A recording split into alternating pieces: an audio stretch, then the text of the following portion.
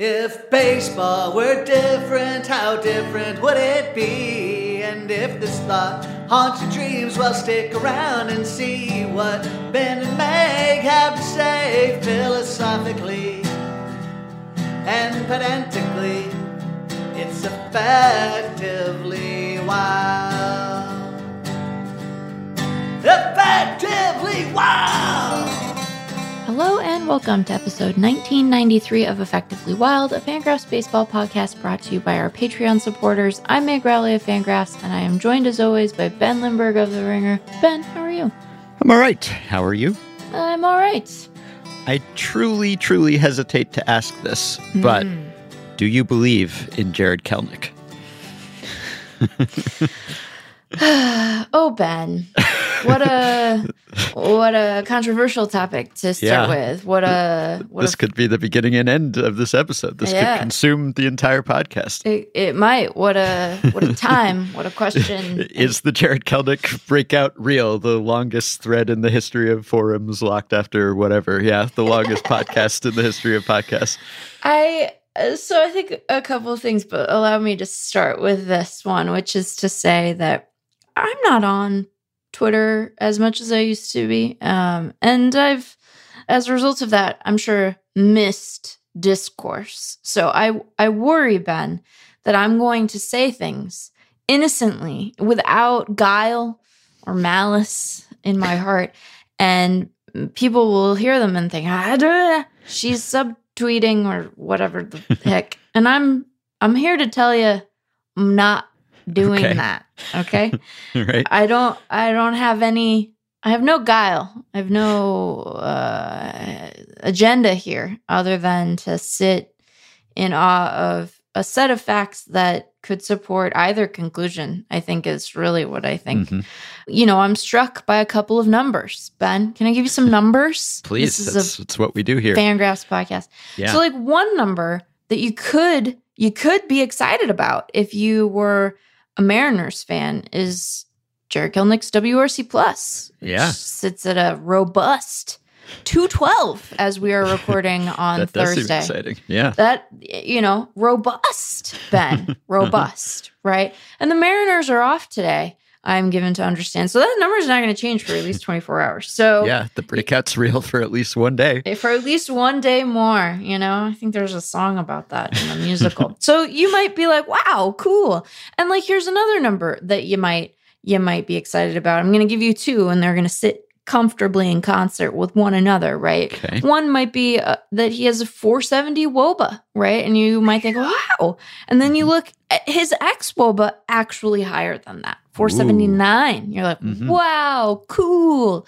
You might, if you're someone who has followed his tumultuous big league career so far, be like, wow, walking a touch more, a skosh, and striking out slightly less, certainly less than last year, right around 27%. And then you might be like, wow, that ISO, spectacular, incredible, amazing even. You might be excited about the home runs that he has hit, which I have to say, Titanic. Oh, yeah. 482 feet. Just like real big, meaty, healthy home runs hit to a part of Wrigley that I don't think people hit home runs to very often, right? Yeah. Just like a big, very rarely, big old blast, right? And so those are like exciting. Those are exciting things. It's very exciting that a guy who has at times just looked hopelessly lost at the plate is slashing 351, 415, 703, 41 plate appearances. Like, you might be excited about all those things.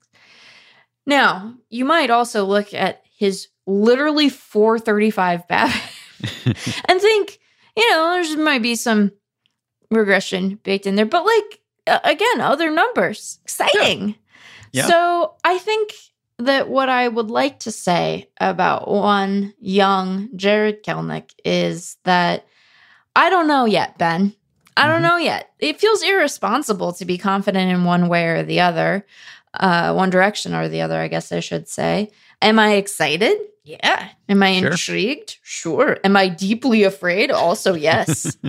But I think that the main thing I would offer to Mariners fans who don't know how to feel about this is first, feel however you want to. And second, just remember, like, we do not need to see a version of Jared Kelenic with an OPS that starts with a 1, and not in the bad way, right? Not in the bad way that an OPS can start with 1, but in the good way that an OPS can start with 1. He doesn't need to. He has had batting averages that started with a 1 in two straight seasons. Sure has. And so I guess what I would offer is that, like, if what Jared Kelenic ends up settling into over a bigger sample, maybe a full season sample, is like a league-ish average bat, that would be a boon to Jared Kelenic and to the Mariners, because the production they got in left last year was varying degrees of black hole. And the production that they have gotten from Jared Kelenic at the big league level feels rude to talk about, really. It feels ungenerous to the young man. So I am encouraged that we are seeing these results, if only because while he has had stretches where he has been serviceable, he's never quite looked like this before. One could say that it might end up being fine. It could be. Like, that is an outcome that is available to us in the distribution of outcomes. The limit of your optimism is that it might end up being fine. I mean, that's not the limit of my optimism, but like I'm like a semi-public person, and I have a responsibility to like be reasonable in the face of what might be boundless optimism otherwise, right? Like it is objectively good that a dude who just like could not hit, say, 4-seamers last year is hitting 4-seamers, that a guy who could not ever lay off of like breaking stuff is, well, still struggling with that at times, but is compensating with, you know, production against fastballs in a way that is like, it's pretty good. So I don't want anyone to get overly amped, right? Because we've been disappointed before. And, you know, there are things here that might cause one to be a little nervous, right? Could be a little bit nervous. One might say, like, is he going to continue to make good swing decisions? I don't know. You know, Ben, here's what I would say. But I am encouraged by the fact that, like, he is, making better contact. He's making contact at all. Sure. Right? Like, right, and that, you know, there does seem to be some adjustment in approach here. But again, it's Ben. Here's another number that I will just underscore to you again. 41, that's the number of plate appearances. Yes, I was going to cite that number too. And it's 41.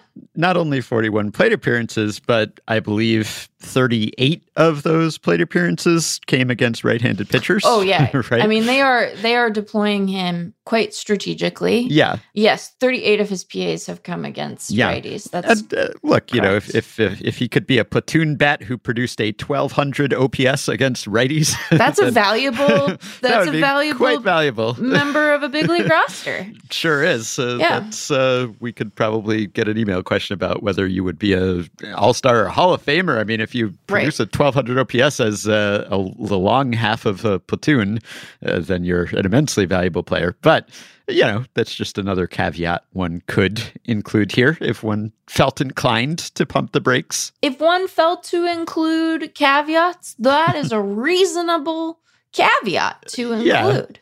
Yeah, right.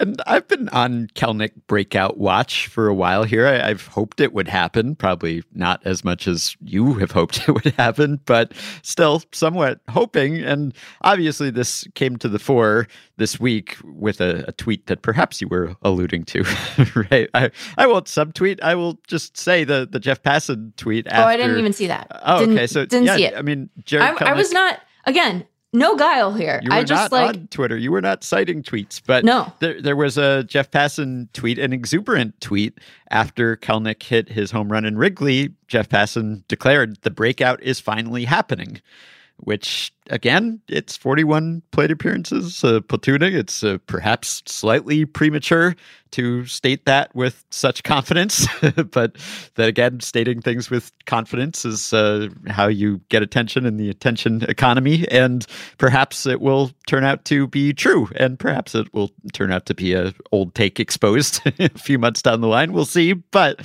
I hope that it's true, and there are other reasons to believe that it could be true, such as the fact that he hit very well in spring training. Yes. And he also had a mechanical overhaul, Yes. right? Like he has changed some things with Yes. his swing and his setup and such. So it's not the same Jaron Kelenic that we were seeing last season. So there are reasons to believe. And of course, there's the ongoing reason to believe, which is that he was a very highly touted prospect. And a lot of people thought he would be very good. And he's 23 years old.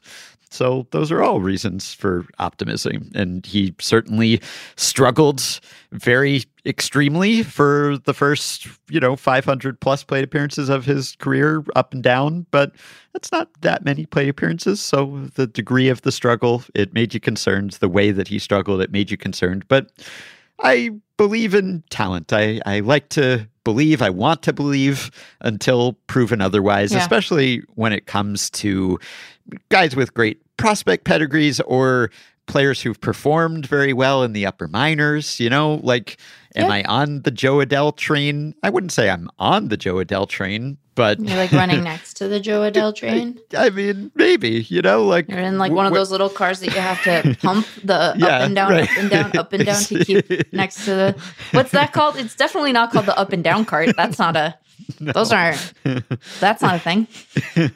Yeah, I'm in one of those way behind the regular a hand car, I guess we would call it. I'm in the Joe Adell hand car, and it's just like when any player has such a disparity in performance, like when Yes. you have Joe Adell over the past 3 seasons or whatever it is, that his OPS in AAA is like, I don't know, close to 1,000 or something. And then in the big leagues, it is far, far lower than that. Right. So, when you have a disparity of 300 or 400 points of OPS or whatever it is, there's certainly such a thing as a quadruple A player, but I tend to hope that someone is not a quadruple A player until proven otherwise. And sometimes you never really get a chance to completely prove it otherwise because the player doesn't actually get enough reps to prove that they can't handle it at a certain point. Like they just won't keep running you out there, but you never know if they did for a really long time. Perhaps you could come out of it, but they're just,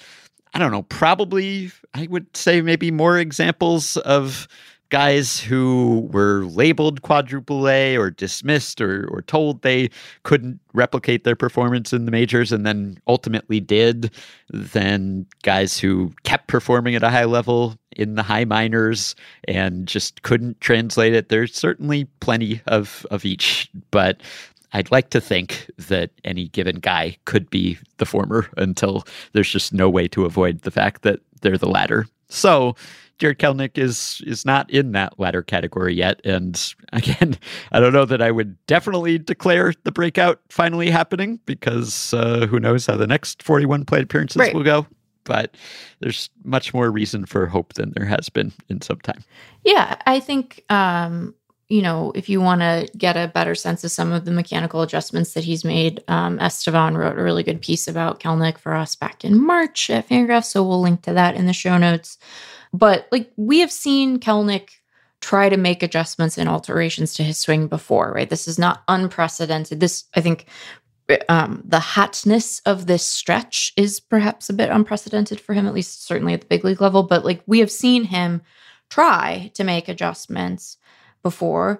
And the reason we're talking about him as potentially finally breaking out now is that those adjustments haven't worked, right? Or at least they haven't been able to sustain the counter moves of pitchers at the big league level. So we don't know what this is going to be yet. I have a lot of sympathy for the guy just because I think that particularly when you're in that category of guys who we might look back on as being sort of prospect busts, there just seems like there's so much feeling and energy to the conversation around the performance of those guys that seems to have very little to do with the actual player and a lot to do with the the fall and what, failing to have identified, some fatal flaw in a guy's game might mean for like the people who did that evaluating. And again, I'm not subtweeting anyone. I think this is a phenomenon that we just have when we're talking about prospects. And like, sometimes they flame out, and sometimes we all missed something. I think that sometimes,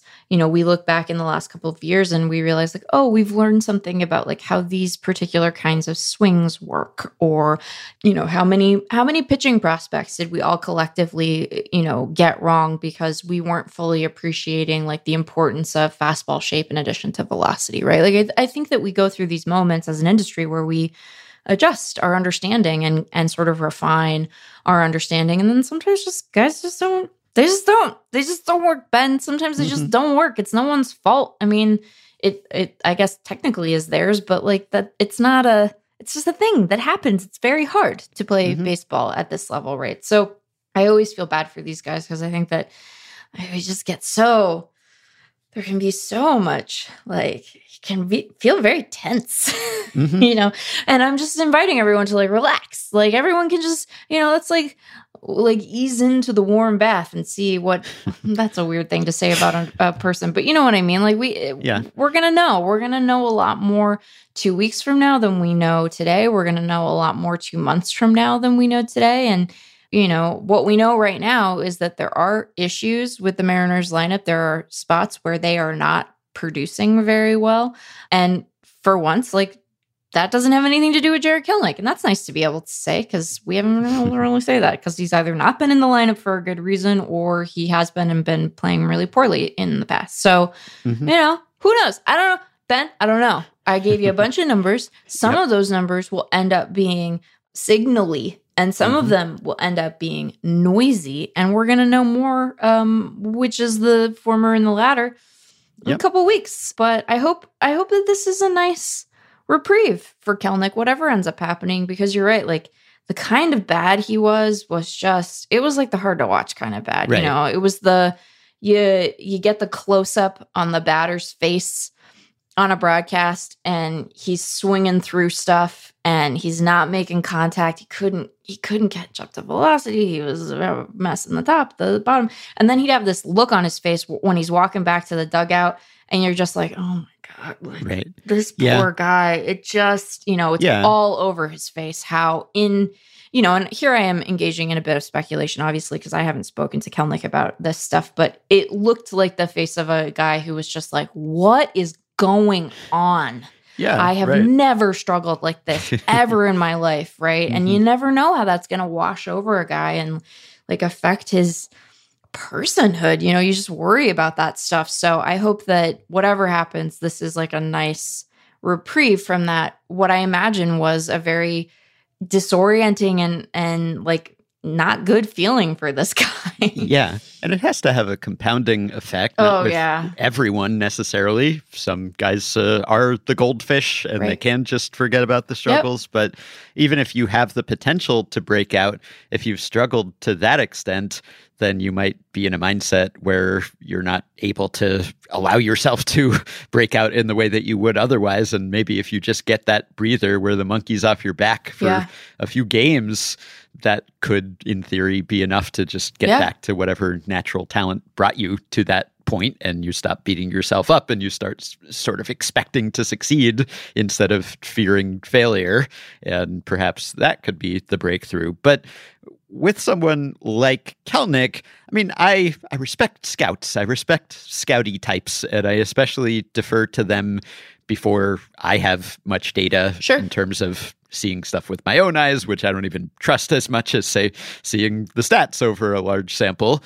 And so when smart scouty type people tell me that someone's good and they have high expectations for that player and they've seen him in the minors and they think he can make that transition, then I kind of default to, I guess that's probably the case until we see otherwise. Right. And so with someone like Kelenic, I expected him to be good, not because like I evaluated him personally and I thought that his bat speed and his swing mechanics were going to work at the upper level. I just thought, well, he's got great numbers and all the scout people like him and have liked him for a while. And it was not even a case of like some toolsy prospect who doesn't have the performance, and all the scout type people are telling you it's going to translate at some point, but it hasn't in the minors. Like, he was hitting too. So like in 2021, he was 5th on Eric Longenhagen's top 100 prospects at Fangraphs. He was also 13th on Dan Szymborski's Zips-based top 100. So the stats liked him, the scouts liked him, like everyone liked him. There was nothing really not to like until he got to the big leagues and he didn't hit. So with someone like that, I just would give them a longer leash, or I would hold out hope longer. You know, I've seen enough of Joe Adell, like, against my will while watching Mike Trout and Shohei Ohtani that, you know, it's disconcerting, or it has been. And then you look and he's hitting a homer every day in AAA and you wonder, maybe this is the year. But when you see someone striking out more than a third of the time,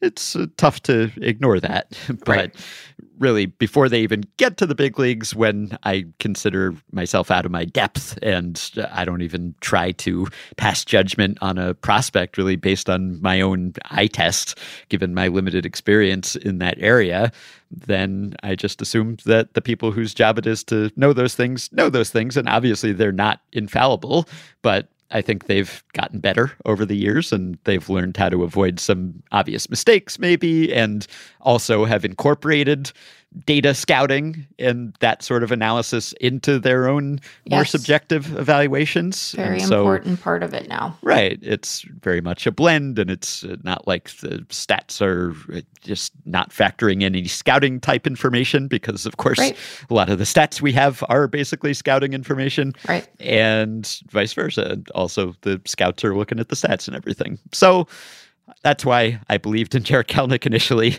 and still would like to believe now. So we'll see. We threw some big numbers at you and some small numbers at you, and now we will wait for those numbers to change.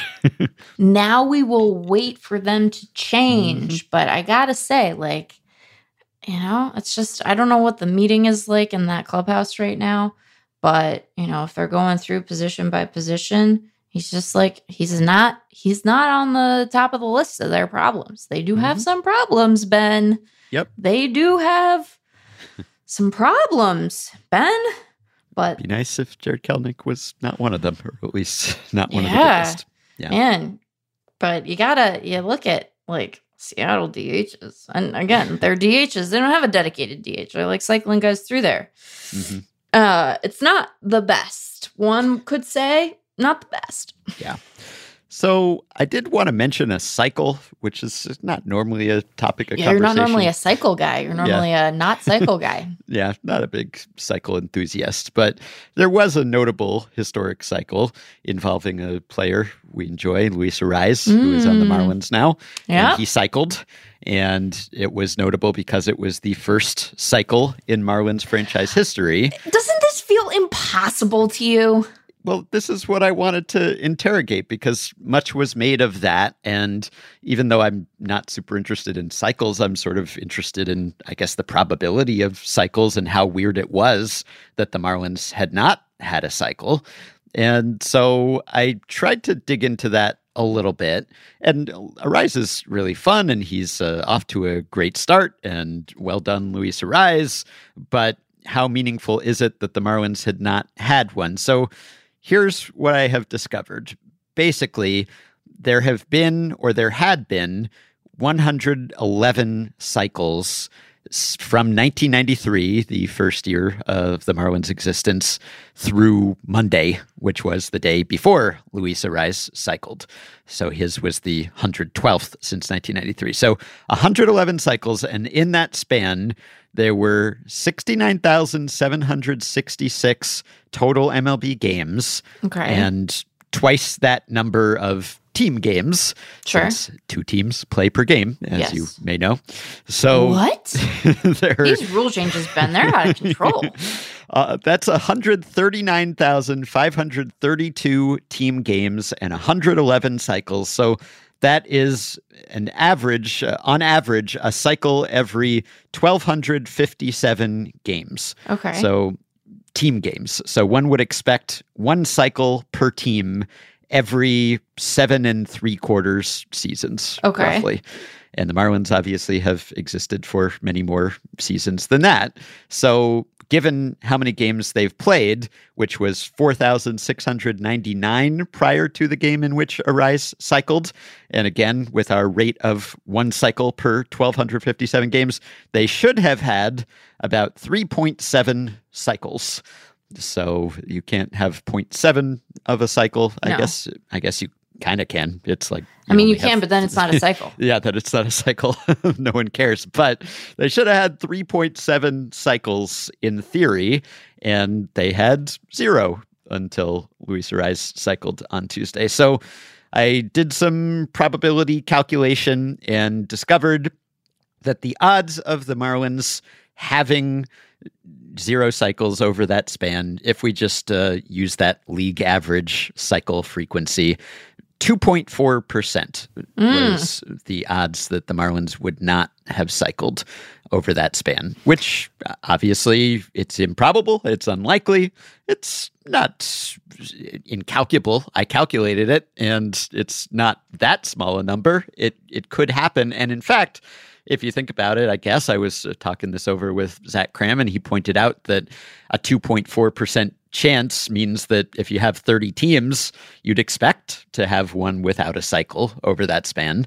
And in fact, the Marlins were not the only team that did not cycle over that span.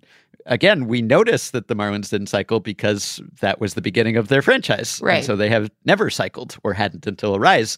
But over that span of 1993 through Monday, the Reds did not cycle and the Royals did not cycle. So the Marlins were one of 3 teams that had not cycled during that span. So in that sense, it seems a little less extraordinary. I will say that it wouldn't have been the Royals, but if you had said, like, who else wouldn't have cycled, I would have picked the Reds. Yeah. Well, I think that is relevant because Yes. I was talking this over with Zach too. And obviously, like, there are park effects and there are offense effects, like, over that span. The Marlins, again, don't know if you noticed this, but historically have not been a great offensive team. So the Marlins, since 1993, are 24th in batting average, 28th in slugging percentage, 28th in strikeout rate, 26th in WRC+, 27th in batting runs. So they've played in pitchers' parks, and also even with park adjustments, they have not been a good hitting team. So you have to discount their odds of cycling because they have fewer good hitters than most other teams. And so the true odds of the Marlins not cycling over that span probably higher than a 2.4% chance. But you can also see that on the other end, there have been more teams with 0 cycles than one would expect probabilistically, statistically, and fewer than you would expect with 1. But all in all, it doesn't look that out of line with the raw odds that you would calculate. So, basically like the odds of, say, having 3 cycles over that span, it was like 21%, and the actual rate is 20%, or the odds of 4 cycles over that span, the odds like 19%, the actual 23%, or 2 cycles, 17%, actual is also 17%. So it mostly does match up, but at the extremes, you have 10% of teams that had 0 cycles prior to Arraez's, whereas the odds, again, 2.4% at least for any one team. And then on the upper end, teams with many cycles, there were more of those. So the Rockies and the Rangers over that span had 9 cycles.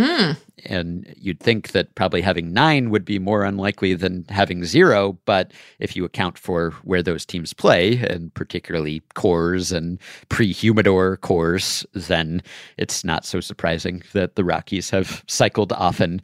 I guess it's maybe a little stranger that the Expos/Nationals have had 8 cycles over that span. Yeah. Anyway, it mostly matches up, and what I'm saying is maybe we shouldn't have ragged on the Marlins for not having a cycle, because there were other teams that over that same span also didn't have cycles, and we were all picking on the Marlins because they just were not on the board as a franchise, and now they are. So we can stop making fun of the Marlins for that. So we can all shut up. Yeah. There's nothing else negative we could ever say about the Marlins other than their lack of cycles. So they're a model organization now. Yeah, that was the big thing, Right. really. Now what are we even going to talk about? What is the purpose of this podcast even? I know. Yeah. Everyone's just knocking the Marlins. Like the one thing that the Marlins can't seem to do is get that cycle. Yeah. Other than that, I mean, granted, they've won a couple championships, which is probably more important than not cycling. The weirdest thing about that organization. Yeah, because they have not won a division title yet. Right. Neither have the Rockies, but the Marlins have had just as long, and they haven't either. So that's not a great reflection on them. I have not given this even 1 second more of thought than I did, like in the 3 seconds that I came up with this sentence. But it has to be one of the weirdest facts about baseball that the Marlins have not one but 2 World Series titles. Isn't that one of the weirdest things about baseball you've ever heard in your entire life? Yeah, I mean, coupled with the lack of success in almost every other season, yes, it's really doing a lot of work when it comes to propping up the Marlins' reputation as a franchise, which is not a great reputation as it is. I don't think it's much propped. It's like swooning. Yeah, because even with the championships, immediately you think of the fact that they won World Series, and then you think, well, that's weird that they won World Series. Weird. And then you think of fire sales and teardowns, right? Which a lot of fire sale goes hand in hand with the winning. So yeah, I guess that is true. But imagine if they hadn't even won those World Series, how bleak it would be. At least they've had those moments. Yeah, I mean, like it would be almost untenable, but they've won 2. And so instead of it being untenable, it's just the weirdest thing you've ever heard in your whole life. Well, maybe not the weirdest. Again, I haven't given it a lot of thought. I don't have a conclusive ranking, but I do suspect that if we were to go through and by some more, objective measure, figure out the weirdest stuff, and maybe it's like a matter of the least likely. I don't know. Like you have to have an avenue to just be like, no. Maybe it was somewhat likely. It still feels very strange. It has to be at least in the top 20, and I'm going to venture to say maybe the top 15. Yeah. Well, speaking of the other Florida team, I thought before we started recording this podcast, I was all ready to do a bit about how the wheels were coming off the Tampa Bay Rays and they can't buy a win, and Jeffrey Springs got hurt and left to start early. That seems quite bad. He's doing the hand flex. That's never good, you guys. It's not a good thing. I don't worry about him. So I was all ready to discuss the disastrous loss for the Rays, who would have fallen to 12-1, and then they won. The thing about it is, Ben, then they won. Yeah, they sure did. So they can't be beaten, it seems like, or at least they have not been beaten. Right. So yes, I just during the course of this podcast, I guess it's not final yet. We're prematurely rewarding the win to the Rays, but it kind of feels like you can almost reward the win to the Rays before the game begins. Wait, they're up 9-3 now? Yeah, they're up 9-3. They were losing shortly before we started recording. And in the course of this recording, they had just a weird rally. There was a 7-run inning where there was a double, a ground out, a walk, a single, a line out, a single, a hit by pitch, a single, a double, and finally a fly out. And next thing you know, and there were maybe questionable pitching decisions there and all sorts of mishaps. And somehow before you knew it, the Rays were up by many runs again, as seems to be their way. They're up by so many runs. I don't know.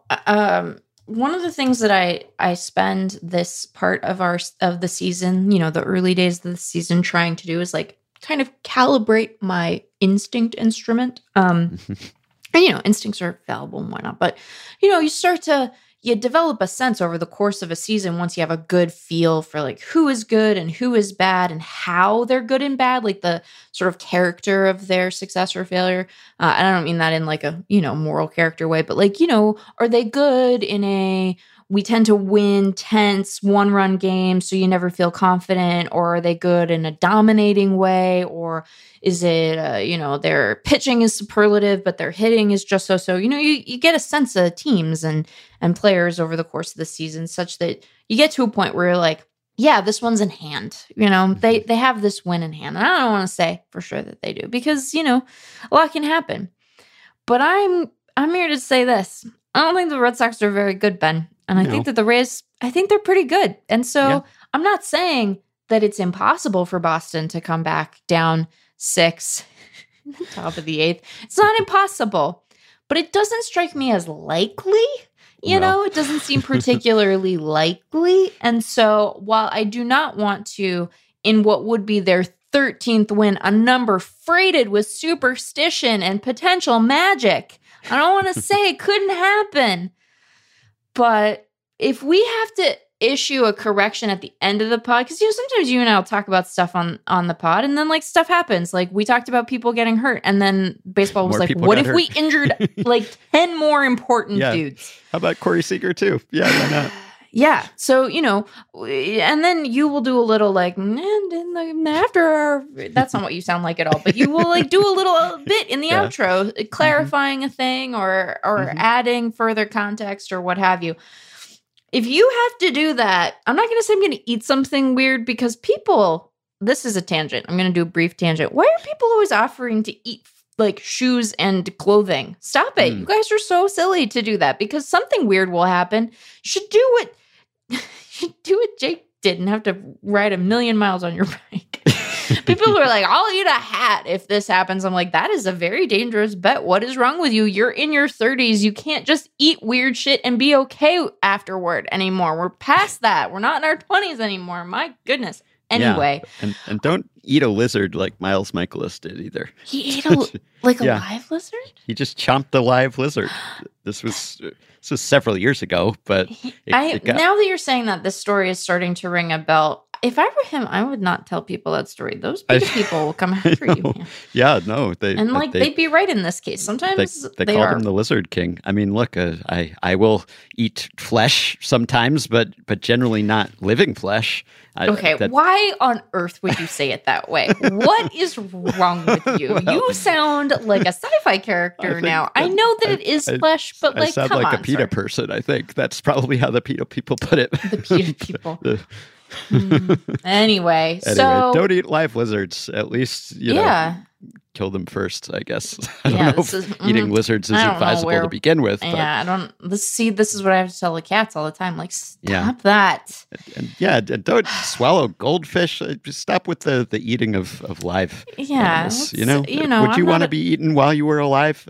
After you're dead, it's one thing. But I mean, like after I'm dead, I'm not gonna know. So I'm just one way or the other, I'm free of that particular bit of discomfort. But what was I even going to say? Oh, I doubt that if I were to make an ill-advised bet about eating a thing that humans shouldn't eat, like shoes or clothing or, live animals, stop it.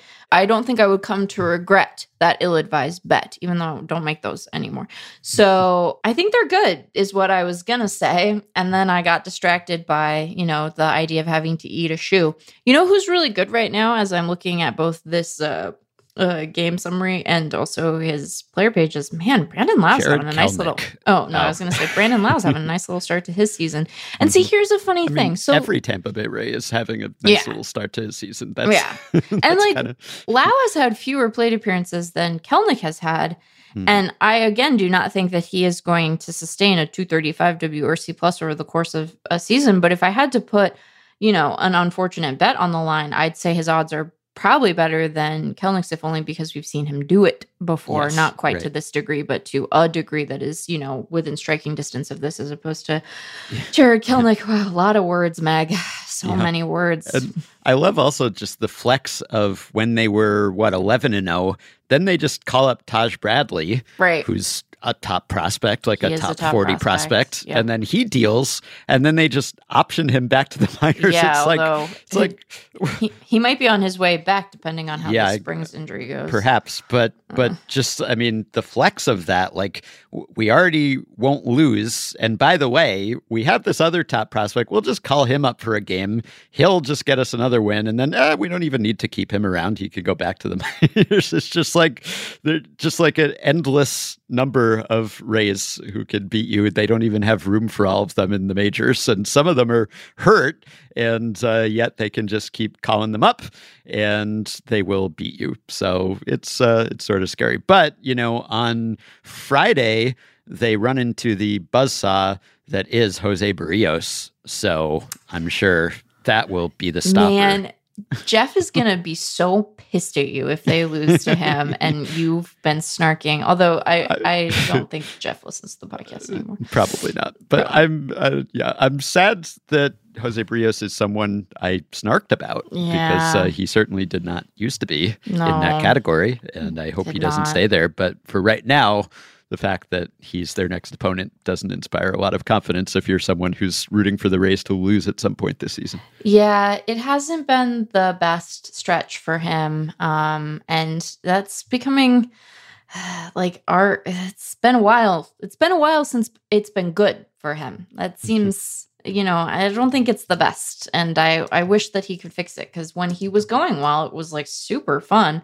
And, they traded for him and they extended him. And you always like it when those work out because it's like a nice little 1-2 punch of, talent acquisition. And also this is one of our guys and but it hasn't been the best. Here, we're going to play a little fun game. I haven't even come up with the rules for it, but here's what we're going to do. So as you noted, tomorrow they start a 3-game set against Toronto.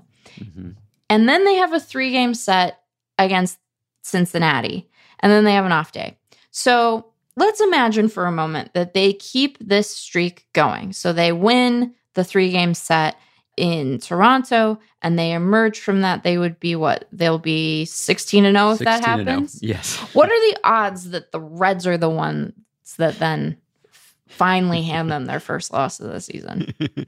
I mean, if they are a normal baseball team that is bound by the rules of baseball, then the odds are probably pretty good that the Reds would win 1 of 3. But do those rules still apply to the Tampa Bay Rays? We don't know. There might be some kind of like dark magic at play here. Do you think, Ben, if they continue on this trajectory, are they duty bound to change their name back to the Devil Rays? And if they do, does Ron DeSantis kick them out of the state of Florida? Wait a minute. We've veered into dangerous territory. Let's veer back. Yeah, but I think if the Reds, it looks like Green and Lodolo are in line to start against Tampa Bay. So, I mean... Lodolo is quite good, as Michael Bauman noted for us at Fangraphs today. Yeah, so there's Green that. too. He has his moments, but like Lodolo's been on a real heater. It wasn't a knock on Hunter Green. It was a praising of Nick Lodolo. Yeah. Everyone relaxed. Toronto's the first good team, legitimately good team that the Rays will have faced this season. So I think they can win one, whether or not it's behind Barrios. Yeah. I think that they will stop the Rays. But the Rays, assuming they finish off the Red Sox here and can beat Barrios, then, I mean, that would set the record, right? Because 13-0, that is the record to start the season, and they're about to tie it. Right. And they could go ahead if they can beat Barrios and the Blue Jays even once. And that would be notable. It would be notable. And again, like, I don't know that my estimation of the Rays is all that significantly altered by the start that they've had, because my estimation of them was high. I thought this was a good baseball team, and I expected them to do well this season, even if I didn't quite expect them to put this little run together in the early going. But it is impressive, even though their competition has not been. And as we noted the last time, like, hey, bank wins when you're in a tough division. You'll thank yourself later. You'll be like, oh, past me, what a solid you did. What did I expect of Tampa this year? See, it's like I make the staff make predictions, and then I immediately forget what I predicted, probably because I do it later than everyone else. As we established, that is my prerogative as the managing editor. I had them as a wild card team. Oh, I had them as the third wild card team. Meg, that might have been rude. But see, I don't want to overreact, I don't want to overreact, Ben. Yeah, well, if you had them as a third wildcard team and then they go 13-0, I think it's reasonable at least to upgrade them to second wildcard team or first wildcard team. So would you, at this exact moment, rather be Tampa Bay or Seattle? Would you rather be Tampa Bay or the New York Yankees? Those are the two teams that I had ahead of them in the wild card coming into the season, even though I did not remember that until this exact moment when I pulled it up. Even before this game goes final, the Rays now have double the division winning odds of any other team in the AL East. So, yeah.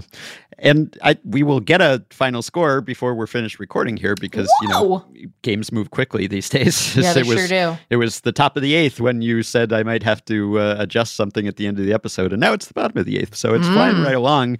And I love, by the way, that because of all these new rules changes, I've been kind of wanting to be able to look things up that were not easily looked up, such as clock violations and such as various ways to break down time of game, etc. And wouldn't you know it, the overlords of Fangraphs and Baseball Reference, respectively, have come through on the same day, I assume by coincidence, unless there was some coincidence, yes, collusion behind the scenes here. But David Appelman has rolled out a pitch timer leaderboard or other rule violation leaderboards now at Fangraphs, so you can look up all sorts of stuff. All of the violations can now be looked at. It's just every the violations leaderboard, which sounds a little don't funny. Brand it that way, but yes. So you can look up catcher pitch timer violations and pitcher pitch timer violations and batter pitch timer violations, and you can look up the balls and strikes that were gained or lost, and you can look up the run value of those things, and you can look at it on a league-wide level and a team-wide level and a player level. Just every violation information you could possibly want is now available at Fangraphs. Violation. The one thing that I don't like about this fantastic new leaderboard that we had, we're taking information from, not taking it like in a criminal way, but like in a, we're getting a feed from the league about this stuff, and they are insistent on pitch timer, which is what ours are labeled as a result of that. They didn't insist that we label it that way. That's just the way that we've labeled it, because that's, I assume, how the data comes to us. And I'm a proponent of let it go. We all just call it the pitch clock, but whatever you call it, we have it. I mean, so that's nice. Yeah, and Baseball Reference rolled out this rules changes page 2 with the time of game and various other insights into base running and the pitch clock and defensive shift information. And I love how the baseball community and our leading stat sites, they just always come through, because I was like, how can I look this stuff up? And other writers were G-chatting me like, do you know anywhere I can look up pitch timer violations and all that sort of, and then voila, here we are. Voila. A couple weeks into the season, we've got leaderboards for every possible thing we could ever want, which is, and we're French now. Voila. It's great, because I've learned that if I don't know how to find some piece of information, all I have to do is wait, and someone smarter and more capable will make it easier for me to find that information, historically speaking. And in some cases, that's because I might have some connections and I might know someone who's good at database stuff and frequent StatBlast consultants I can call on, and research assistants and so forth. But even beyond that, I'm talking public resources. Yeah. There are things that you can look up on various Fangraphs leaderboards or Baseball Savant leaderboards. I mean, Baseball Savant, like, the data didn't even exist as of several years ago, but even if it did exist, you wouldn't have had a way to query it. And then someone will come along and build a interface that will allow someone who doesn't have a huge number of coding skills to retrieve this information, which is just wonderful. And if I were someone who had more expertise when it came to querying information, I might feel like my expertise isn't setting me apart anymore because all these other normies can just look up this information without actually learning anything. Normies. And to that I say, yes, we can. And we can just wait and the internet will provide a solution somehow. To that, Ben says, heh. Yeah. Anyway, that's wonderful. One interesting little tidbit from the Baseball Reference leaderboard, they have the average time a game and they have the percentage of games that take longer than 3.5 hours or are shorter than 2.5 hours. And then they have time between plate appearances. They also have time between balls in play, which is a useful metric too, because we can see that the average time a game is way down. So 2 hours and 37 minutes as we're recording, which is, this page only goes back to 1998, but you have to go back to the mid 80s or whenever it is to find a year when average game times were that length. But the average time between balls in play, it has decreased significantly since last season, but it is the same as it was in, say, 2008, let's say. So 3 minutes and 10 seconds on average between balls in play. So if you mouse over that, it gives you a little tooltip that says average time in minutes between a ball in play, including home runs. So 3 minutes and 10 seconds. That was all the way up to 3 minutes and 52 seconds in 2021, 3 minutes and 42 seconds last year. And now it's down to 3:10, which is great. But the gains there, or the savings there, not nearly as great as the savings in game time.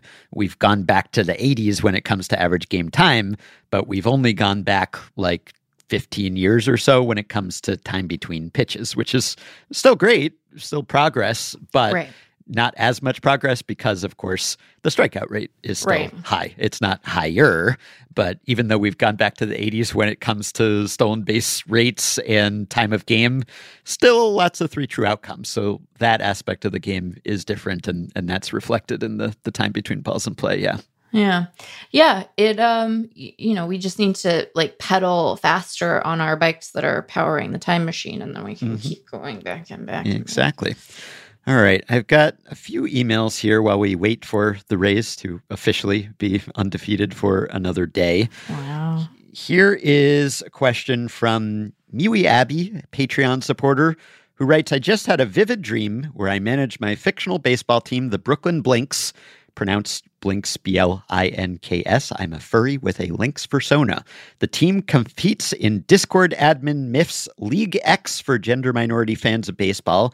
Within the dream, our squad decided to go barnstorming across the streets of NYC, playing in Times Square, on a handball court in Brighton Beach, on Broadway, etc. The streets were only closed to cars, and it was hectic, as my brain could imagine, with broken lights and glass and fans getting in the way, etc.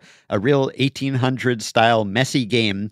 If you had to choose a non-baseball street location within a city to have baseball be played, where would it be? And it doesn't have to be New York City. We could make this more broad and just say a city. What sort of city setting would you want a game to be played? We could pick a specific landmark or area in New York or some other city, but some non-baseball setting, an urban setting where one could, in theory, play baseball. And I was kind of blinking when I initially thought of this, and then I looked out the window, and the first thing I saw was the aircraft carrier, the Intrepid, which is a museum now and is moored by the Hudson River at 42nd Street. And you can tour it and look at all the pretty planes and everything. And that, I think, would be a fun place to play baseball. So this is not very creative of me. This is something I can see from my window. But playing on the deck of an aircraft carrier, I would watch that. I think that would be fun. It's not quite large enough to have a regulation MLB-sized field. I mean, I don't know. I guess you could kind of cram it in with weird dimensions. It might violate certain restrictions and minimums, I suppose. But I think, at least on some aircraft carriers, your state-of-the-art new ones, the biggest ones, I think you could orient a field in such a way that it would just be narrow. It would be just a very narrow field, which would it would be like a polo grounds sort of situation where it's just like elongated kind of.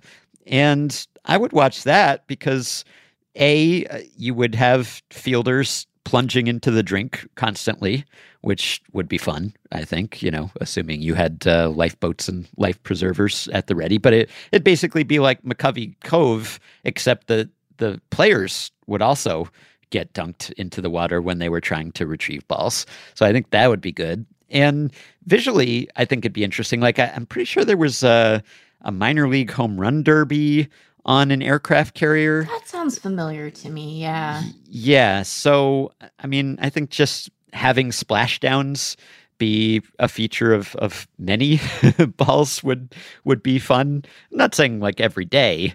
There'd be some pretty extreme park effects, but as a one-off, I think that would be a pretty fascinating setting. That's a good one. I'm trying to think of a place so this would not, you definitely could not fit a regulation field here. You couldn't do it, but could you play? I want to see someone play baseball with the Palace of the Fine Arts behind them in San Francisco. Uh-huh. Have you been to the West Coast, Ben? Yes. That thought comes to mind. I'm trying to think of, could we play baseball at Red Rocks in Colorado? Uh-huh. Again, not a regulation field, also not a city thing necessarily, but these would be picturesque backdrops at the very least. Yeah. I just Googled and I found an MLB.com Cut4 post from 2016 that says the California and Carolina leagues held a home run derby on an aircraft carrier, and it was the best. So there you go. It was the best. I cannot personally attest to it being the best, but Michael Clare of Cut4 says it was the best, and I believe him. Yeah. I'm trying to think of other places that are it's like, is it cool to play in them or is it cool to play in front of them? Yeah, right. This is the calculus I'm trying to do because, it would just be cool to see baseball with that as the backdrop, but it's not, I don't know if it's real baseball, it's not conducive to real good baseball, maybe. Mm-hmm. Yeah. I would say also maybe similar to the aircraft carrier deck, like playing on the roof of a tall building. Yeah. Now, without the part about fielders plummeting off the edges. don't want any of that. No, in this case, you would definitely have to have fences. There would have to be some safety barriers erected. But to play very high up in the air, I mean, I guess you'd still be lower than, say, Coors Field, but you'd be higher than everything else around you, which visually would be very striking, I think. And again, I guess you would also have to worry about just balls plummeting onto people's heads, passers-by, and you'd have to clear out the streets surrounding this building so that people could not be struck by falling baseballs. You wouldn't want any thunking. No. Thunking. That would be bad. But just to imagine the visual of, say, Aaron Judge just hitting a home run from the top of some tall building with the city just laid out around him, and then it just goes sailing off into the air. That would be wonderful, I think. Well, and it's hard because some of the places that I would really love to see baseball played, I wouldn't want to do damage to any of the natural features around that thing, right? I would love to see baseball played with the Desert Botanical Gardens as a backdrop, but I don't want to hurt on any of the cactus, Ben. I wouldn't want to hurt any of, and I guess if I want that, I can just go to the Giants facility at Papago. So never mind, I take it back. Yeah. All right. Here is a question from Ted, Patreon supporter. If you were stranded on a desert island, which MLB player other than Shohei Ohtani would you want to be stranded with? Gosh. This is a tough one. Intimate. Yeah, I guess we gotta keep it clean here in this one. Intimate. Potentially uncomfortably intimate. Yeah, on a platonic level, which MLB player would you want to be stranded on a desert island with? Well, it's just such a funny question. I mean, like, yeah, it's an email to our podcast, so of course it is. But it's a funny question because, like, I don't know them. Yeah, you know, this is very the good thing. point. Yeah, This is the thing. I don't know them. I don't know them. And so I don't know who I'd want to be stranded on a desert island with. Like, you know, there are people who you might think are cool, but some of them are unfortunately going to end up sucking, you know? And I'm not going to even name a name because, like, I don't know if they are actually secretly a stinker or not. Like, I don't know them. This is the whole thing, is that I don't know them. And wouldn't it be disappointing? Again, here I am going to name a specific person, and I don't say this thinking that he's anything but cool because it sounds like he is, but, like, wouldn't it stink if you're like, well, the answer is obviously Joey Votto, and then you get stuck on the island and you're like, turns out Joey Votto sucks. Like, and I don't think that that's true, but you wouldn't know with confidence going in. Like, the best people to answer this question are beat writers, actually. Like, they could make the most informed decision because they're around these guys so much. But you and I, you know, we're afraid of going outside. That's not true. But, you know, we're not like around a team's worth of dudes on a regular basis. And so we don't know who's cool and who isn't. And, you know, even if you had a good sense of that and you picked the best guy, let's make up a guy. We'll name him, we'll just say his name is Joe, right? And you're like, Joe, cool guy, best baseball player. You're in like a super stressful situation. And even if the personality is good, does Joe have the skills you need to be able to get off the island? What are Joe's survival skills like? You know, Joe, does he know how to build a fire? Does he know how to build shelter? Can he fish, right? Is he adept at identifying a fresh water source? Will he outswim the shark that you need to swim past to get to, you know, some piece of debris that might help you float off the island? These are the questions you need to know about Joe, and even a beat writer can't answer those questions because he's never been stranded with Joe before. So who knows if Joe is good? Seemingly every baseball player can hunt and fish because a large number of them seem to do that. They do seem to do that much of the time. recreationally. Yes. So that's good. But yeah, you would want a woodsman. I guess you're not in the woods. You're not in the woods. You need a fishman. You need a fishman. So I don't know. I wasn't even thinking of this from a survival skills perspective, but you're right. That probably should be. I took the question to mean you're just stranded, no hope. There's no escape.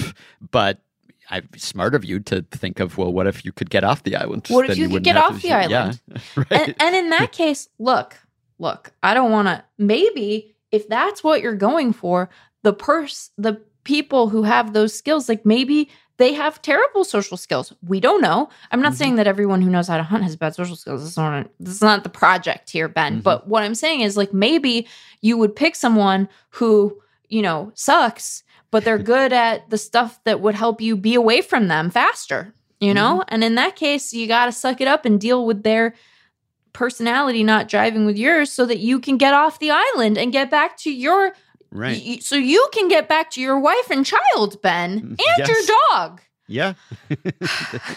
They need me. They depend on me. They really don't. They'd be fine without me, I think. But I would miss them. They might miss me. Yeah. Yeah, they'd be sad without you. I'm sure they do fine in a, you know, survival way, but in an emotional way, they'd be quite sad, Ben. Yeah. Yeah. Don't sell yourself short. I mean, I'm sure the answer is, someone we wouldn't even know is the right answer. Sure. Because we just don't know them well. We just don't know. And maybe they'd be really pleasant company on a desert island, but they're not as public a personality. Sure. And you could even say that maybe someone who is an extremely public personality might wear on you after a while if you're stuck on a deserted island and you're their only audience and they're just constantly doing bits and cracking jokes. And it's like, give me Mike Trout, you know, maybe he's enough with boring. The bits already. Maybe he's bland, but he's nice and he won't get on my nerves. You know, that's all I want here on this island. Just leave me alone and don't get on my nerves. But look, I mean, you know, we could name, I guess, all the obvious candidates, players who seem to have nice personalities and are interesting. You know, I think interests outside of baseball baseball would be a nice thing because you want other things to converse about. Presumably, you can't really play baseball on this island. You can't watch baseball on this island. So if they're just a baseball rat who's just talking about baseball and thinking about baseball 24/7, that might be fun for a while, but you'd run out of material pretty quickly. So you'd want someone who has a lot of interests and hobbies and is well-read and, could converse on a number of subjects. So, I guess the obvious candidates come to mind. You mentioned Votto or like a Sean Doolittle or an Andrew McCutchen or Rich Hill and his extensive life experience that he could regale us with the stories from his many major league stops. So, I'm sure there's someone, though, who would be the best fit for me, and I would never know. You'd never know because we don't know them. And then are you really expecting the best either from yourself or someone else in such a stressful situation? Yeah. If you're on the island and you're trying to get off the island, well, at least you'd have something to do together, right? And so in that respect, you have a common purpose and project, and that tends to bond people together. But then, what if you can't get off the island? And then it's like, is this the person I want with me in the course of my despair? Who knows? And you don't know how you're going to act when you realize you can't get off the island because you've never had that situation before. And they don't know how they're going to act if they can't get off the island because presumably they've never had that situation before. So I think it would, you're really rolling the dice. And then it's like, why do you get to pick in advance and then still get stuck on the island, right? What mean force is like, well, you picked someone, so I guess we're going to put this theory to the test. Really seems like a strange situation. It's like it's an email to Effectively Wild or something. Yeah. I guess you might have to worry about the language barrier a bit, but also if you and the player don't speak each other's language, well, that gives you something to work on for a while. Sure. Again, a common project. You can help one another to develop important language skills. Right. That could teach each other your respective languages, and then you don't have to play tic-tac-toe all day. You stimulate your mind. You learn something while you're on the island in case you ever do get off there. You'll be bilingual. To be clear, my thought is this: if you get stuck on an island, I don't think you need to be in skill acquisition mode. If you survive that, you've done pretty well. So, if you get stuck on an island and you're like, oh, am I resume building? Don't worry about it. It's not about the grind set. It's about getting off the island. Right. But you also don't want to have to talk to Wilson the soccer ball either. So, I guess it would be good if it's someone that you can converse with. So he worked for FedEx. Was that the conceit of that movie? Yeah. Okay. Mm-hmm. Yeah. I'd seen it. It's been a long time, It's one of those things that it devolved into being a meme before we had a word for that, really. Right. Yeah. Did he work for, was it just that, I forget. You think he was just on FedEx planes? Yeah. Okay, now I have to look it up. No, I think he did. He was he wasn't like a delivery person. He was like he was like he worked for corporate or something. Yeah, he's like an engineer or something at FedEx, bigwig. I don't know. Anyway, he had a lot of packages with him. Well, right, because they had to be was it? It wasn't based on a true story, was it? I don't think so. And this is when we, in the year 2023, try to remember the plot of, what is that movie even called? Castaway. There you go. Yeah. All right, Castaway. Now here you're going to be trying to, FedEx executive undergoes a physical and emotional transformation after crash landing on a deserted island. Well, IMDb, that is one way of describing the plot of that movie. Yeah, he's really obsessed with being on time. Here he is in Russia. The trailer is playing, but I have it on silent because that would be I don't rude. know if the trailer is the most efficient way to glean this information while on a podcast. But he is yelling at a guy in Moscow. They could, I know that politically this is very complicated, but the Red Square would be a cool place to play a baseball game. Oh, yeah, sure. Mm-hmm. Yeah, the Grand Canyon, I don't know. Again, this was supposed to be a city, not natural splendor anyway. Yes, so he played baseball on a desert island. He was a FedEx executive. He was a FedEx troubleshooter Troubleshooter. And That's not a real job.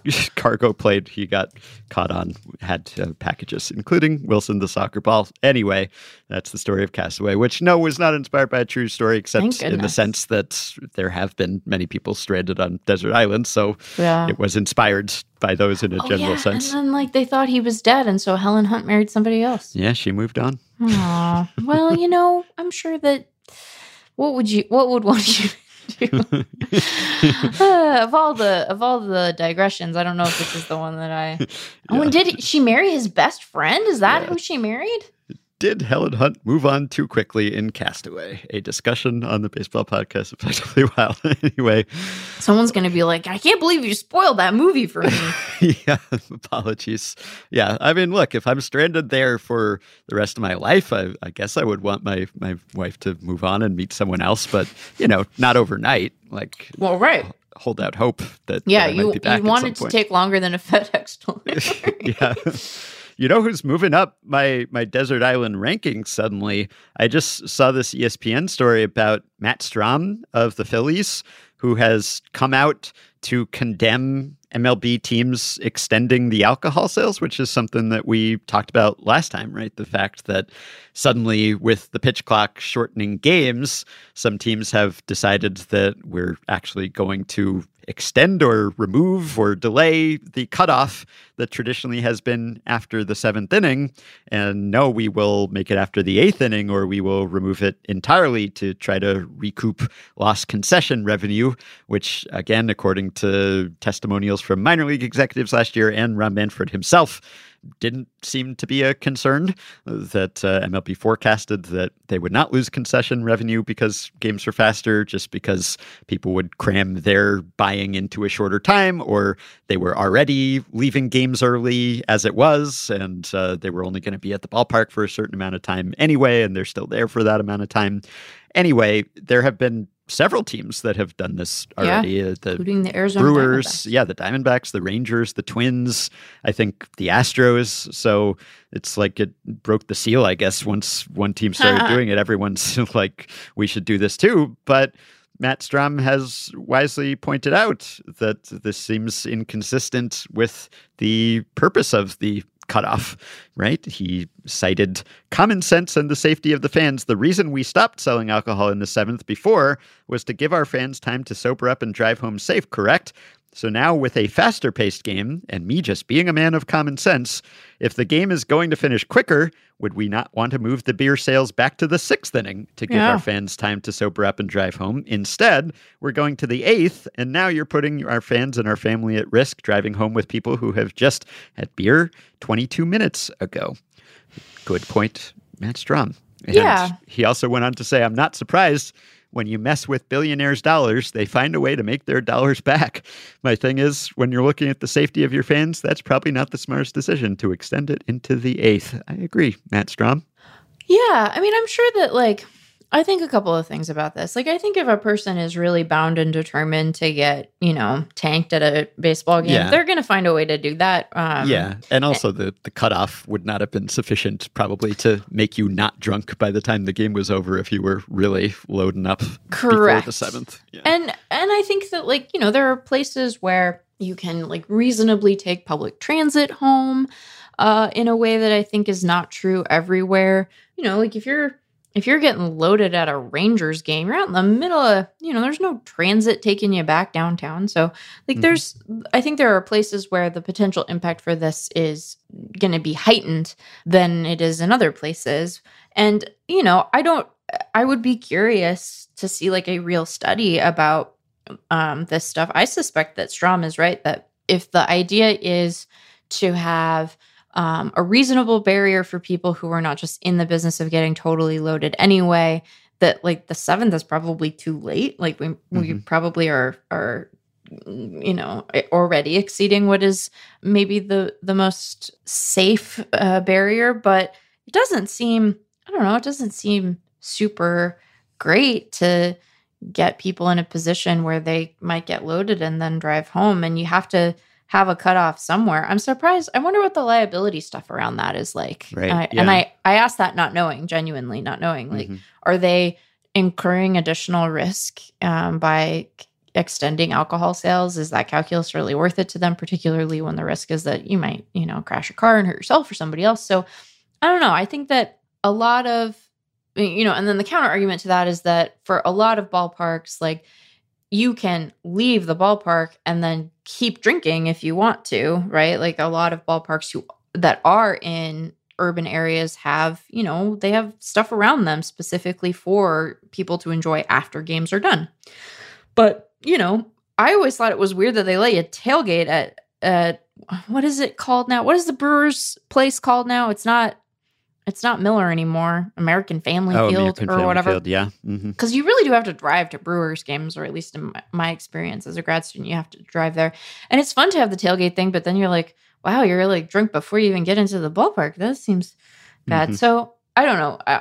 On some level, people just have to make decisions that are going to be safe and reasonable and plan ahead and understand, like, if you're going to drink at the game, you want to make sure that you're not planning to drive home. Like, on some level, there is an element of, like, I hate to say this because personal responsibility there, but I think that we could probably design policies that are geared toward maximizing safety rather than revenue. And I don't know that this is one. And it's nice to have a player go like, hey, I have to drive home too.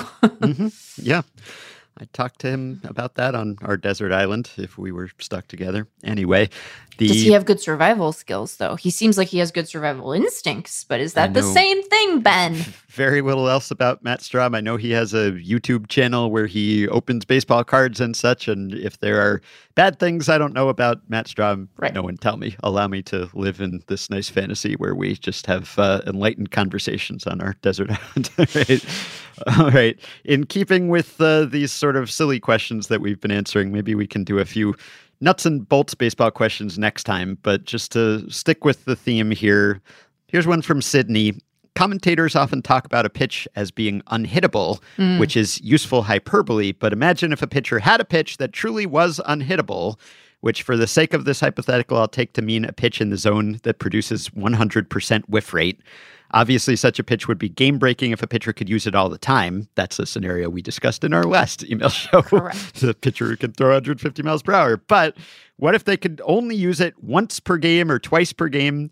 How valuable would such a pitcher be, assuming they otherwise have league average stuff in command? Or alternatively, how frequently would the pitcher need to be able to throw the unhittable pitch to significantly alter his value? Would the threat of the unhittable pitch increase the effectiveness of their other offerings? That's a fun question. Yeah, unhittable pitch, only deployed once or twice a game. I think that the threat of it would have a positive impact on their other offerings. Although it would probably be a limited impact if they really truly can only throw it once. And then once they've thrown it, forget about it. Then you're well, I mean, they're still league average, right? It's not like they go to suddenly become like terrible. And also, if it's just an unhittable pitch, then I wonder, because you could just put it out of your mind and say, well, look, if he throws the unhittable pitch, it's unhittable. I guess that's true. So I don't need to worry about that, right? Like there's nothing I can do. And so I should just act as if it's not going to be the unhittable pitch. And if it is, well, I won't be any worse off, right? So be the batting average you want to see in the world. Yeah, you wouldn't want it to be in your head. Now, easier said than done, I guess. Know he's got this unhittable pitch. Right. Yeah. And so you might feel that your confidence is eroded because you know that at any particular time, assuming he hasn't already used up his unhittable pitches for that game, you know that you might be completely helpless. So you'd have to have the right mindset, which is just, look, there's nothing I can do to counter the unhittable pitch. So I'm just going to prepare for a hittable pitch and hope that I get one. So as for like how valuable it is, I mean, not that valuable. Like you can choose when to use it, which makes it more valuable because obviously you can save it for a high leverage spot. Right. But it's still only one pitch, or two or whatever it is. Like it's not even an automatic out. It's just an automatic unhittable pitch. Right. So you could use it on strike two, let's say. If you use it with a 2-strike count, then I guess it's an automatic out because you know you're going to get strike 3. And you could save it for that big spot. But statistically speaking, at least, like it wouldn't be that big a deal because the run value of changing a ball to a strike or whatever, it's not that huge. It's significant, but it's not enormous unless you can do it repeatedly, like a good receiving catcher who can change many balls to strikes over the course of a game or a season. So just one, like you could calculate the value of it, but if he's average in every other respect, then he's only going to be slightly above average, I think, once you factor in the unhittable pitch. Yeah, but it would be really cool, though. It would be cool. Yeah. I mean, we'd all be like waiting and wondering, is this going to be the unhittable pitch? Or like you'd be mad at him if he didn't use the unhittable pitch at a moment when you thought he should use it and he gave up a hit. And he's like, I was saving the unhittable pitch for some other moment. And you think, well, you might never have a more important moment. You got to use your unhittable pitch. But then what if you've used it already? And then some super important moment comes up and you're already rendered hittable because you've used it already. So it would be a fun kind of question, just when to use it, when to be confident enough, like what's the leverage threshold where you should be confident that you're not going to get another comparable situation or even more important situation that you should save it for. Oh boy, what a tricky, I mean, could it operate like rollover minutes? Like, can you like if you don't use it? Yeah, can you save up your unhittable pitches? Vacation days. Yeah, can you save up your unhittable pitches, and can you roll them over? Like, let's say Ben, let's say that you have an unhittable pitch, right? And there's a rule you can only use it once per outing, but you can roll them over, and they don't have to stay in just the regular season. You can roll them over to the postseason. Do you save the unhittable pitch through an entire season's worth of outings so that you have a bunch of unhittable pitches and then you deploy them in the postseason? Then you would be, you'd be a really fun Hall of Fame case, right? Because assuming your team makes the postseason a lot, you'd be like, you're a league average guy in the regular season, but you would truly be like a superlative standout, like, mow guys down, lights out dude in the postseason. That Ben, Yeah. And of course, like the utility would still be somewhat limited because if you only get one per outing, not like if you got one per inning and you were a starter, then okay. But if you only have one per outing, even if you're, that you wouldn't have an entire game's worth of unhittable pitches. It would be an incomplete complement of pitches in that respect. But if you had a couple unhittable pitches, like if you, like let's say you're a starter, congratulations, and you make, how many starts are you making in a season, Ben? Like how many are you making? Me personally, I mean, you're a major in this leaguer. Scenario, I'm already a major league starter have somehow, confidence in yourself. Making 32 starts. You're making 32 starts. So, okay. So you are, congratulations, you're on a playoff team. You were a starter for that team the whole year. You have 32 unhittable pitches that you can deploy in the postseason because you have rollover minutes on the regular season. And, then the question becomes like, then it's really time for some game theory, I think is the answer. Because it's like, do you use them all in one go? Do you sprinkle them over the course of the postseason? You can't roll them from the postseason to the next regular season. That would be ridiculous. Right. Anyway. Oh, well, we made this an even more interesting hypothetical than it started as, I think. All right. Last silly one here because officially the Rays have won. Eastman says, I think it's funny to think about a different kind of black box outfield, one where the entire outfield is invisible. So the ball disappears when it enters the outfield grass or the airspace above it, and then reappears as if flying out of nowhere as it gets back into the infield. Isn't that the plot of Annihilation? Sort of, yeah. I love watching diving plays in the outfield, so losing those would be a bummer. On the other hand, some say baseball is a game of tension. And imagine the few seconds of tension while runners are running the bases and the ball and outfielders are invisible. If the ball were invisible to the batter and runners too, fly balls would be a real adventure. If it were invisible to fans in the stands in the outfield, unfortunately, some people would probably start getting clocked by fly balls. So it's invisible not to the people in the outfield, not to the outfielders. It's invisible to everyone outside the outfield. Right. So the fans don't know if the ball is going to be caught until, I guess, the ball comes back in or it goes over the fence. And perhaps even the runner and the batter might not know in this scenario. It's just the black box outfield.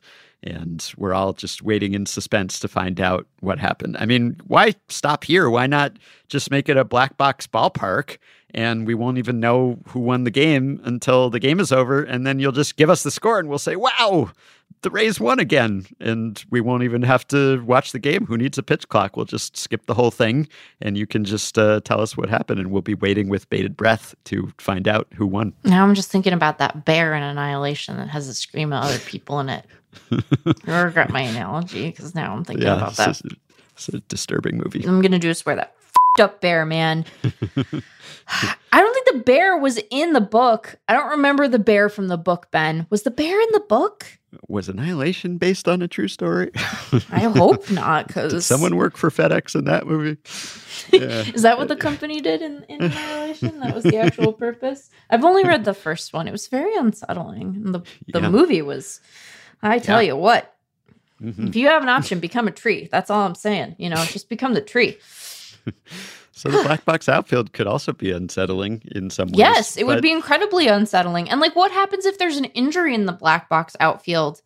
And then you'd have a panicked... How would anyone ever come to the stricken outfielder's help? Yes. They'd just be lying there. Well, the other outfilders would know. Yeah, they'd have to walk out of the Annihilation and bubble. And then it would make that sound like they did in the trailer.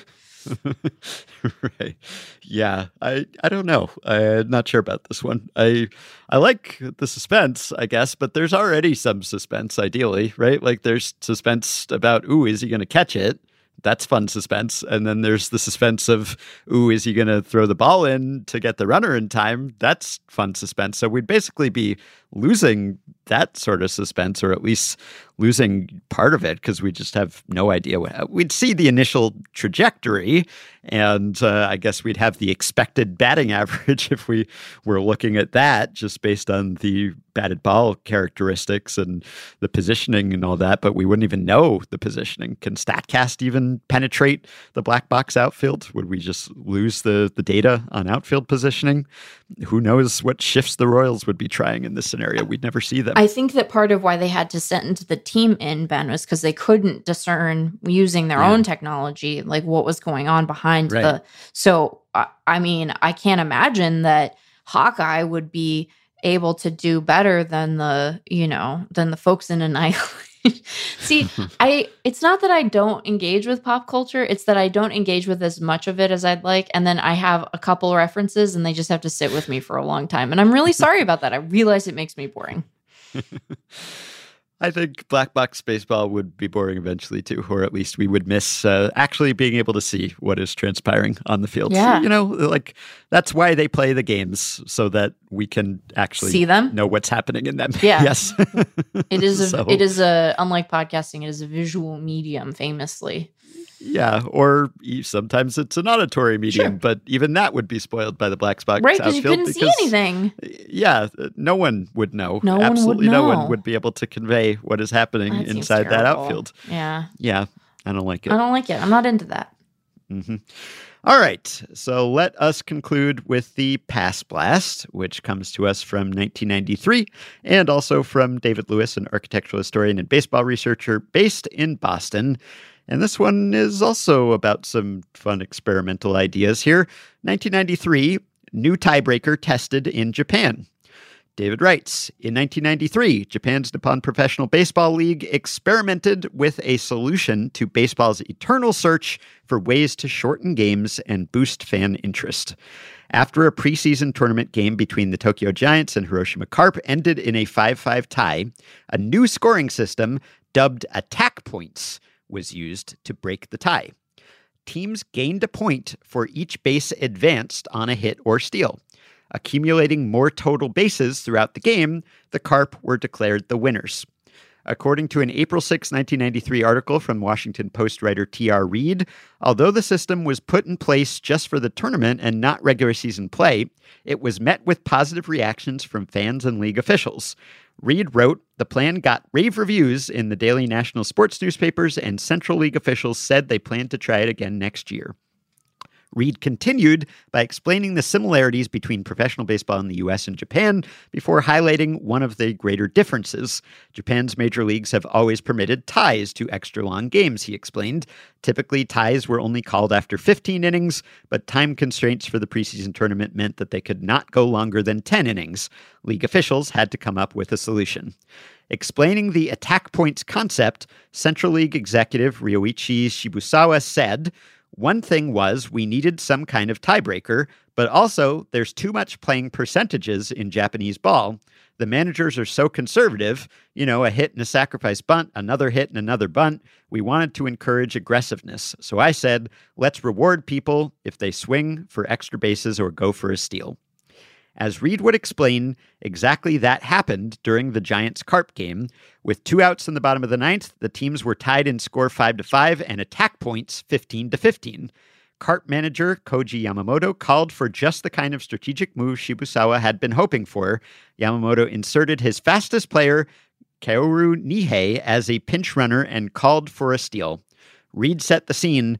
Since the fans were kept abreast of the attack point situation, everybody in the stadium knew what Nihei had in mind. On the first pitch, he did it, becoming the first player in history to win a game for his team by sliding into second base. Since both teams went hitless in the 10th inning, that last attack point won the game for the Carp. In an interesting footnote to the story, the Tokyo Giants tied their next game as well and again lost on attack points. As Reed wrote, they therefore finished the tournament in 4th place without being outscored in a single game. So David wonders how this would go over if MLB experimented with it, and would it be better than the zombie runner? And my automatic answer to that is yes. In almost any scenario, almost anything is better than the zombie runner. Certainly ties would be preferable for me, but attack points is interesting. So, I mean, we've had various scenarios we've talked about with like run differential governing things and, like winning a series instead of a single game and looking at it that way. But actually wondering about total bases and bases advanced as a supplement, as a tiebreaker. I don't hate it. I don't hate it. I just don't know why we need to. We can just go back to the thing that worked before. We have the solution right in front of us. Yeah. Like, I don't hate it. It feels overly complicated for the purpose, which is just to have like a way of concluding stuff that looks like baseball, which is they just play baseball. Just have them do that. Well, that's one advantage of this, I think, is that they don't change the rules, really. It's still baseball. They just, it's different in the sense that each base advanced counts. So that is a different rule, right? But you still play the same way and score the same way, and you don't magically appear on base without having done anything to get there. So it just rewards advancing, which is something that you want to do anyway, even under regular baseball rules. So it might make you play a bit more aggressively, but that could be a good thing from a spectator perspective. And also, you're not going to take unnecessary risks because I guess it would. That's one question, I guess, like if you gain for advancing a base, but you don't lose for being removed from the base, other than the fact that, well, you no longer have the opportunity to advance or score, then, I guess that's sort of self-governing because, if you just run yourself into an out, then you don't get the chance to advance or score. Right. So there is a penalty there. So that's why I find it more elegant than the zombie runner, at least, is that, you're basically still trying to do what you would normally do, but perhaps in a more entertaining way. And if fans are kept apprised of this, like if it's on the scoreboard, like runs, hits, errors, attack points, and everyone is monitoring the attack points, then you have something else to root for in addition to trying to score. And you could really root guys on to steal, and there'd be a lot of extra tension there. So I agree. Like, just keep playing the way you played for the first 9 innings if possible. In this scenario, they had to make sure that the games ended early. So fine. I think if you're in that situation, you have that constraint, this is not a bad solution. Yeah, I agree. I think that like under these parameters, preferable to some other stuff. But also, simply reject the parameters. Reject them. Mm-hmm. All right. We will end there. Today's theme song was written and recorded and submitted by Dave Armstrong and Mike Murray of the Austin-based punk band The Awful Lot. This was more of a folk tune in which they dabble as well. You can still send your submissions for Effectively Wild theme songs to podcast@fangraphs.com. Remember, you can keep them roughly a minute in length and maybe half of that lyrics, but feel free to explore the studio space. If you're not musically inclined, you can still do your part for the podcast by supporting us on Patreon. Just go to patreon.com/effectivelywild, sign up, pledge some monthly or yearly amount to help keep the podcast going, help us stay ad-free, and get yourself access to some perks, as have the following 5 listeners: Noah Manger, Braxton, Brandon Garvin, Shrikant, and Matt Finelli. Thanks to all of you. Patreon perks include access to the Effectively Wild Discord group for patrons only. If you're watching a game and you want to chat about that game with other informed baseball fans who will welcome your input, that's a great place to do it. There are all sorts of off-topic conversations as well. But the baseball talk never stops, never slows. We provide additional baseball talk and talk about other topics on our bonus podcasts that we record and release monthly for Patreon supporters. You can also get access to playoff live streams and ad-free Fangraphs memberships and much, much more at patreon.com/effectivelywild.